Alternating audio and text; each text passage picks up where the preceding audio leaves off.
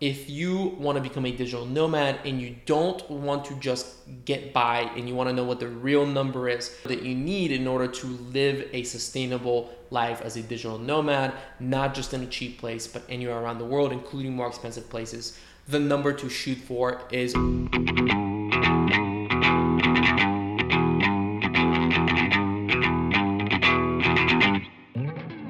عواجيز عواجيز قفلوا علينا الترابيز. Hey, what's up, you guys? Mikko Krashowski here, and welcome back to That Remote Life, where we help you quit the cubicle and live life on your terms.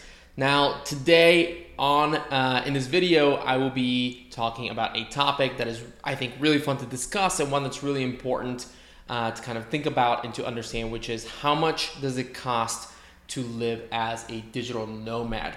Now, to be honest, there's a bunch of videos about this on YouTube already, and there's lots of podcasts discussing this topic. However, what I've noticed is that a lot of times that conversation is based around how little money, like what is the minimum amount of money that you need in order to live as a digital nomad. And what I want to focus on more is what is the minimum amount of money that you need every month in order to live a sustainable digital nomad life. And what I mean by sustainable is that imagine that you're making 600 or $1,000 a month and you've earned your digital nomad wings, as I call them, and you decide to move over to Thailand where you can kind of live the digital nomad dream. Well, the reason why that's not sustainable is that, let's say you wanted to go somewhere else, right? That's the whole idea of being a digital nomad is freedom. It's attaining freedom without having the large amount of wealth that it normally takes for you to be truly free. And a part of freedom is going wherever you want to go and spending time wherever you want to spend it. So like I said, imagine that you're making $1,000 a month and you're living in Thailand. You're originally from someplace in the West like Germany, England, or the US, and you decide that you want to go back and visit your family. Well, that becomes really difficult if you are only making $1,000 or $600 or $800 a month, which is what a lot of people look at as sort of like the minimum amount of money that you need. If you were to go, to the US, that $1,000 isn't going to get you very far. It's not very sustainable. It wouldn't be very comfortable. And so that's really the topic that I want to discuss is what is that minimum viable income, that the least amount of money that you need to be making every month in order to live as a digital nomad sustainably, to be able to really be free, go wherever you want to go and travel, not be staying in some dumps and stuff like that, but actually have a nice quality of life that you're able to take anywhere. And so what I went ahead is I did some research and I kind of looked at my own life of some of my friends, and kind of put together this budget, which we're going to cover. As a quick, note, obviously this number is going to change based on wherever you are in the world. And in order for us to find one specific number, what I did was I picked a city to base these costs off of that I thought was very much sort of in the middle, right? So not a place that's super, super cheap like a Thailand or a Vietnam, and not a place that's really expensive like, the US or one of these more expensive countries. And the city that I picked to base these costs off of was actually Budapest in Hungary. Two reasons for that. Number one, I do think that the cost of living in Budapest is very much kind of in the middle, even as Europe goes. It's a very sort of in the middle city in terms of costs. It's not a UK or a Germany, which is much more expensive, and it's not a country like Bulgaria, for example, where it's much, much cheaper. It's sort of right there in the middle. The second reason why I chose Budapest is because it is a very popular digital nomad location. This isn't the type of city that, you're never going to travel to. If you do go to Europe and you want to kind of explore some of the digital nomad locations in Europe, Budapest is probably going to be pretty high up on that list. It's a great city, absolutely beautiful. I've spent a lot of time there. And it's very likely that if you are a digital nomad and you want to be around other digital nomads and you're in Europe, you're likely going to stop by Budapest. So those are the two reasons why I picked Budapest as the city to kind of base this budget off of.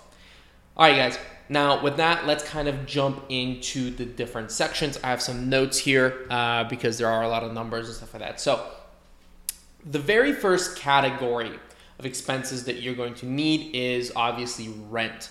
This is, the money that you are spending on a place to live in. And I picked this number up. I did some research, and there's a few different ways to get a place in Budapest.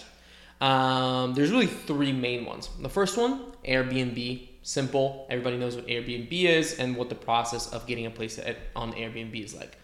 The second way to get a place as a digital nomad is to actually sublet a place, an apartment, from another digital nomad. So there are lots of digital nomad Facebook groups, for example, where people who have a home base in a city. So, for example, somebody had a home base in Budapest where they have a long-term lease on an apartment and they decide they want to go somewhere. They will oftentimes put that up as a sublet and you can pick that up. And again, Budapest is a very popular digital nomad location. So there's lots of these Facebook groups where you can find some of these apartments and places that you can stay. And finally, the third place is, the more common route is getting a long-term lease on an apartment or a house. So this would be, for example, the person who is subletting their place in the second option. You'd be that person who actually owns or rents out the place. And obviously the prices will go, from high to low. So the highest would be Airbnb, and then the lowest, where you get the best prices is in like a long-term lease. Now, specifically the apartment that I found, and to share a little bit about what I think is a very good kind of place to base out of as a digital nomad. I'm not a fan. I don't think it's sustainable, like we were talking about. It's sustainability. I don't think it's sustainable for you to get one room, right, in some like bigger apartment. I just don't think long-term it's something that works. It's fine if you're going somewhere for a week, but if you are an entrepreneur, if you're building a business and you're working, and you need a place that's comfortable for you. You need a place where you have some privacy. And so some of the things that I look for when I'm getting an Airbnb and that I looked at when coming up with this price was obviously a full place. I don't want to be sharing, I don't want to have a room in like a bigger apartment. It needs to have good Wi-Fi. I will very often reach out to the owner of the Airbnb and get them to send me a screenshot of what the Wi-Fi tests at. It also needs to be in a good location. I think that's really important, so that you can actually enjoy the city. It doesn't make sense if you go to Budapest, but you get a place that's 35 minutes outside of the center and there's nothing going on, and you just kind of hang out in your apartment. So those are kind of the main things that I look at. Bonus points is, if it looks like it's comfortable, meaning like one of the things that I look for is a very comfortable bed so that I can get my beauty sleep, to be comfortable, to get energy for the next day. In fact, when we were recently in Mexico, one of the first things that we purchased, Sarah and I, were new pillows because we're going to be there for 2 months and the pillows were not very comfortable. So we bought pillows, and that $30 per pillow that we spent was like the best money ever spent. So those are some of the things that I look at. And with those in mind, I found an Airbnb that ran at $409 per month. So for $409, I could have gotten this full Airbnb out. I think I grabbed the picture of it, so I'll post it here in the video. That's a full place, comfortable in the center of the city in a nice location in Budapest. Now, one thing to keep in mind, I did look at this while COVID is still going on, so demand will be lower, so you can expect that price to be a little bit higher. However, I do think that this is still a good price to go off of, because even if it's a little bit higher in Airbnb, the price might be lower if you do go the digital nomad Facebook group route. And it's more likely that you'll get a price similar to this. Again, this isn't balling out. This isn't like some crazy nice apartment. Is just one that kind of matches the minimum requirements. And another note in terms of rent, like I said, the $409 is a good thing to base it off of, so about $400. But something that actually Sarah and I do, and I think is a really good idea to do if you're a digital nomad, is to establish a rent fund. So what we do with this rent fund is it allows us to capitalize on low rent locations and save up money for higher rent locations. So what I mean by that is that a place like Budapest might be pretty affordable. It could be $400. But what happens if you do want to go to a place like New York that's more expensive? You might be in a little bit of trouble because the rent there is way higher. So what we do is that we've decided that every month we're going to contribute $1,000 into a rent fund. So that's $500 from me and $500 from Sarah that goes into a rent fund. And that rent fund, it's every month, it's the same, it's about $1,000. And then when we go to Budapest, the $400 comes out of that $1,000, but what we have is $600 left over that goes into a savings account. And the more time that we spend in low rent places, the more money that gets saved up in this rent account, so that when we go to an expensive place like New York, right now we're in the US where rent is more expensive, we have money saved up without killing our regular budget, even if the per month kind of exceeds our regular budget. So I think that's a really great tip. It's something that has saved us a lot of headaches and allowed us to capitalize on those low rent places. All right, now the second sort of category is health insurance. And this might sound really weird, but if you're not a citizen of a country that has, universal health care, this is something that's important. The longer that you travel, the more that you increase the chances of something happening to you and you getting injured abroad. And the last thing that you want to worry about is how am I going to pay for, the broken leg or surgery or whatever it is. So I do pay for health insurance. I do think it's something that's important again, if you want to build a sustainable lifestyle that is long-term and not just something that you do for a few years, you do need to consider health insurance. You might get sick and you need to have continuous care, and that is when you do need insurance. So there's lots of different insurance options if you are from the US. The one that I did find and do some research on is from Safety Wing, and they have a plan called the Remote Health Plan, which is actually an international health insurance plan that gives you health insurance wherever you go. I think it covers most countries. There are some exceptions. And they also give you the option for an extra charge to be covered in the US as well. And so at that price, I did it. This is for me as a single person. I put in my information. This is what I got. For $287, I can be covered internationally and back home in the US. That does not cover like dental and vision. And the reason why those aren't covered, I will mention later. But for $287, you're basically covered anywhere in the world if anything were to happen. And I'm not sure if that comes along with a travel insurance, which is also nice to have in case something gets stolen or you miss a flight or you need to get a ticket or whatever. So $287 for health insurance. All right, now the third category is a really fun one. It's travel. Obviously, digital nomadism and travel kind of go hand in hand. You can't be a digital nomad without also traveling. And I know it's something that we all enjoy. And so it's important to build in money into your budget for, again, a sustainable digital nomad lifestyle for travel. And the amount of money that I've identified that goes into my budget every month for travel is $250. And here's why. For $250, in that amount, you can very likely cover any sort of travel that you do within 1 month. And by travel within a month, I literally mean just the transportation. It does not actually include any of the, hotels or food or anything like that you do during your travels, but literally just, tickets and that sort of thing.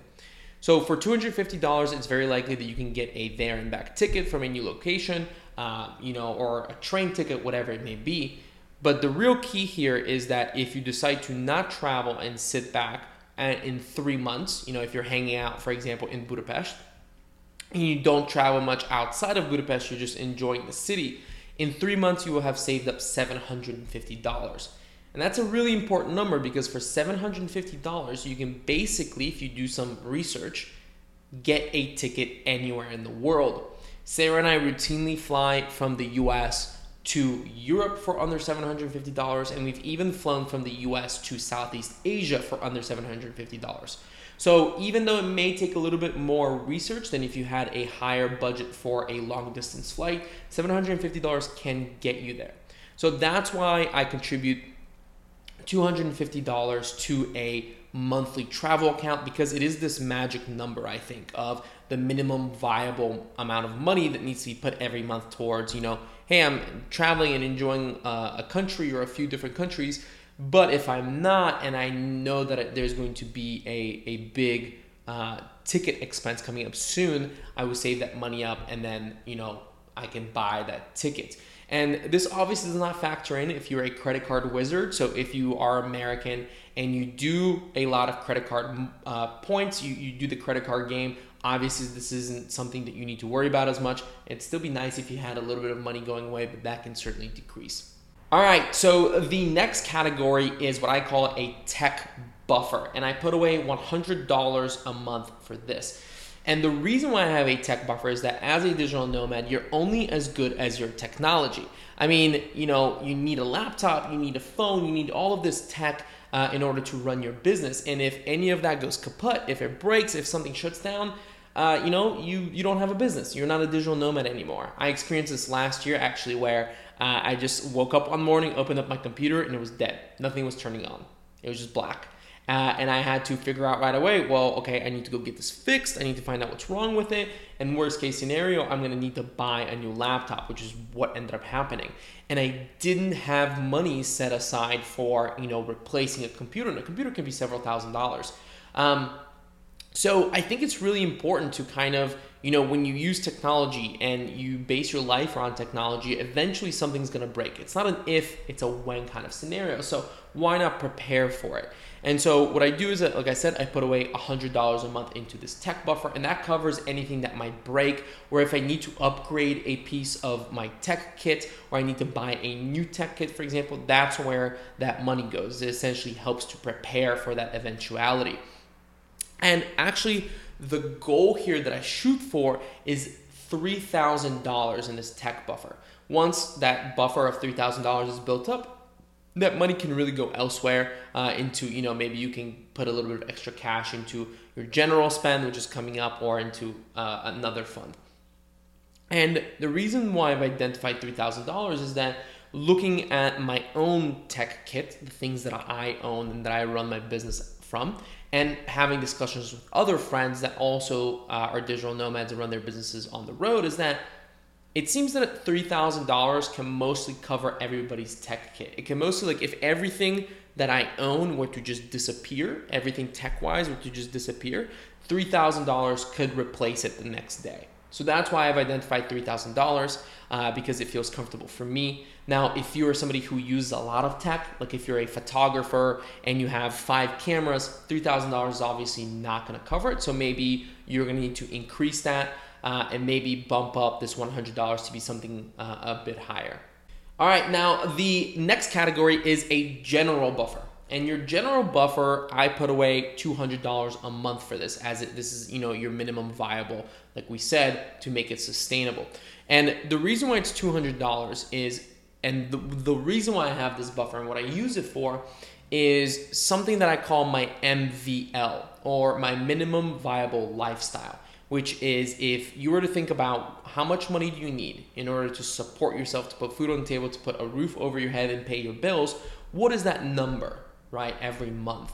And what you want to get to is 6 months of that minimum viable lifestyle budget. This is something that Ramit Sethi talks about in his book, I Will Teach You to Be Rich. He's a phenomenal financial writer. I recommend that you go and check it out. But he does recommend to have 6 months of living expenses saved up. And so I've done the math for this for myself, and I know that for $1,500 a month, I can live. I can, I might not be living super well, or, might not be staying in the best places or whatever, but I know that me personally, I know that for $1,500 a month, I can take care of myself. I can pay the bills and that kind of stuff. And so what I think it's really important to build towards that. I think any less than $200, and it's just going to take way too long to build up to that number. $200 is sort of like the least that I'll be putting away towards that. In 10 months, you're at $2,000. That can at least cover, like a month of that minimum viable lifestyle cost. So this would obviously be better if it's higher, but as the least that you need in order for it to be sustainable, I put away $200 for that every month.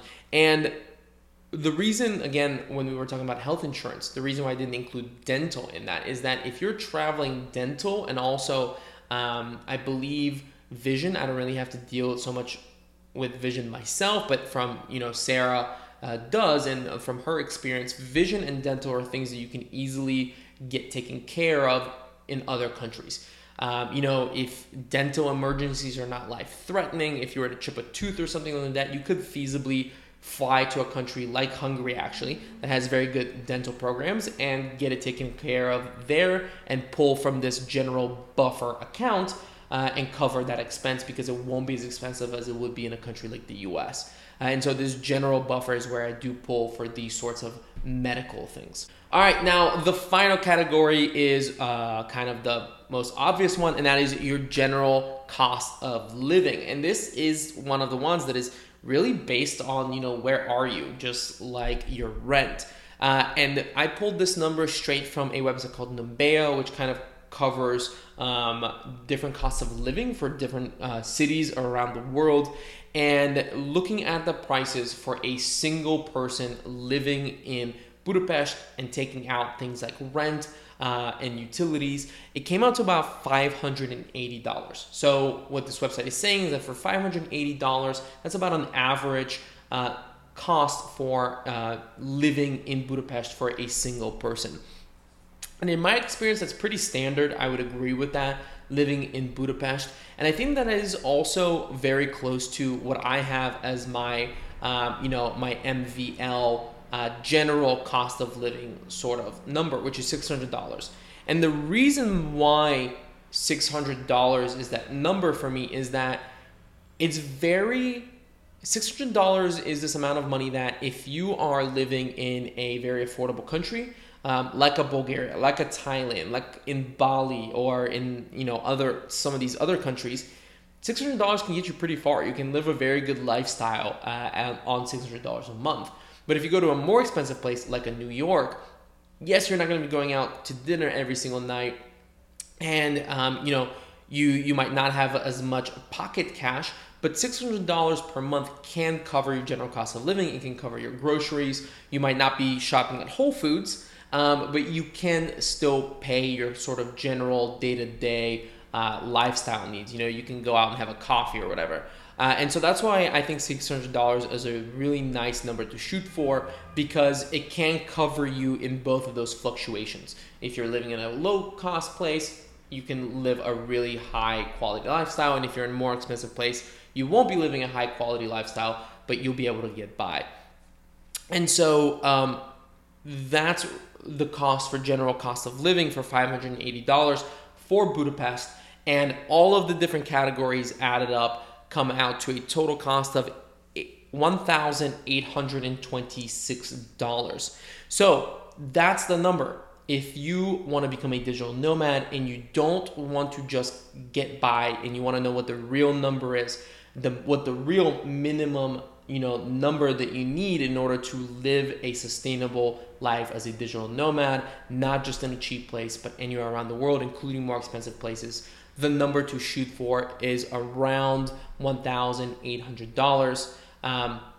And I agree with this. I think that, for a very long time, I lived at around that amount when I was just getting started, and I was able to live both in the US and in other places.